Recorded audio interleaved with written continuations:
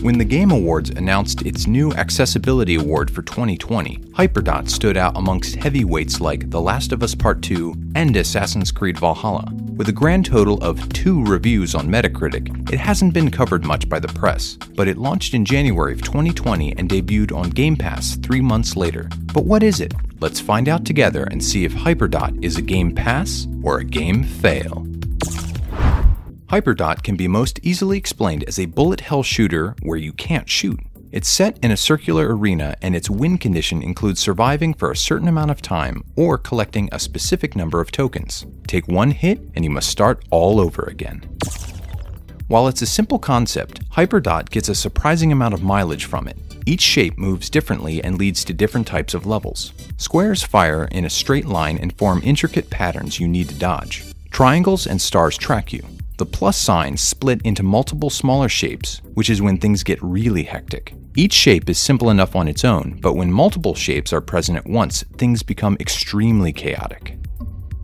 There are over 100 levels, and varying arena size, player speed, or power-ups make each one feel truly unique. There's also a level editor that lets you control all these things for a more custom experience, but it can be difficult to get started. While you can save your creations locally, currently the PC version does not let you share them online. There's also local multiplayer, but no online play. As noted by the Game Awards nomination, there's a ton of accessibility options like color choices, customizing screen shake, and the ability to play with just about any sort of input device.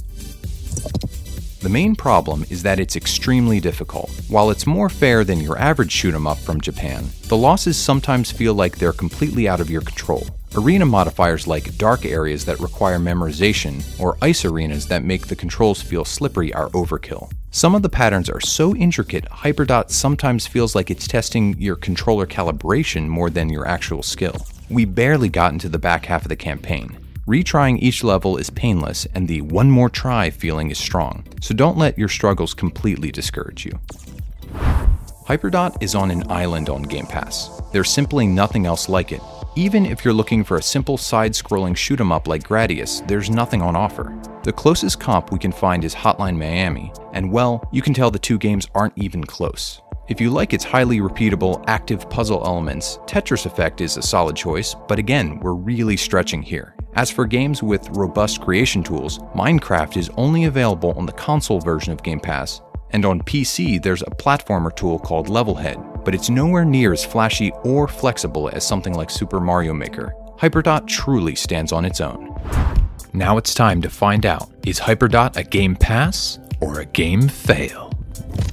Hyperdot has been a real eye-opener. We had no idea that there's not a single bullet hell shooter on Game Pass until we tackled this odd game. So if you're into that sort of thing, it's an invaluable addition. If you're someone who relishes a true challenge, it's also a satisfying choice. Even if you're easily frustrated, it's designed to soften the blow of each failure. And the best part is, Game Pass lets you try it with minimal risk. Just don't try to binge it, or you may need to buy a new controller. As the lone entry in a subgenre that works well within the framework of the platform, Hyperdot gets a Game Pass. Join us next week as we take a look at State of Decay 2.